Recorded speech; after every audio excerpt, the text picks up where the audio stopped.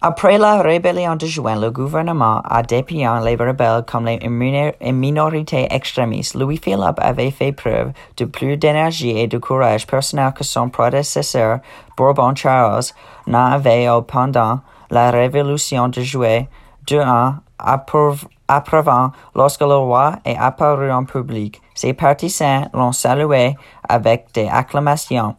Le général Sébastiani, le ministre des Affaires étrangères qui dirigeait les forces gouvernementales, a déclaré que les citoyens locaux pris dans les événements l'ont félicité. Ils nous ont acceptés avec des cris de Vive le roi et de Vive la liberté, montrant leur joie du succès que nous venions d'obtenir. L'identification ultérieure des rebelles a révélé la plupart, 66%, appartenaient à la classe ouvrière, une forte proportion étant des ouvriers du bâtiment. La plupart d'autres, 34%, étaient des commerçants ou des commis.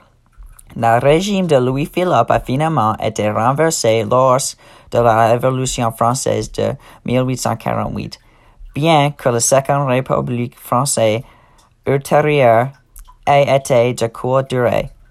Lors de la Révolution, Frédéric Engel publie une rétrospective dans laquelle il analyse les erreurs tactiques qui ont conduit à l'échec du soulèvement de 1832 et en tire des leçons pour la révolte en 1848. Le principal déficit stratégique, a-t-il soutenu, était l'incapacité de marcher immédiatement sur le contre de pouvoir l'hôtel de ville.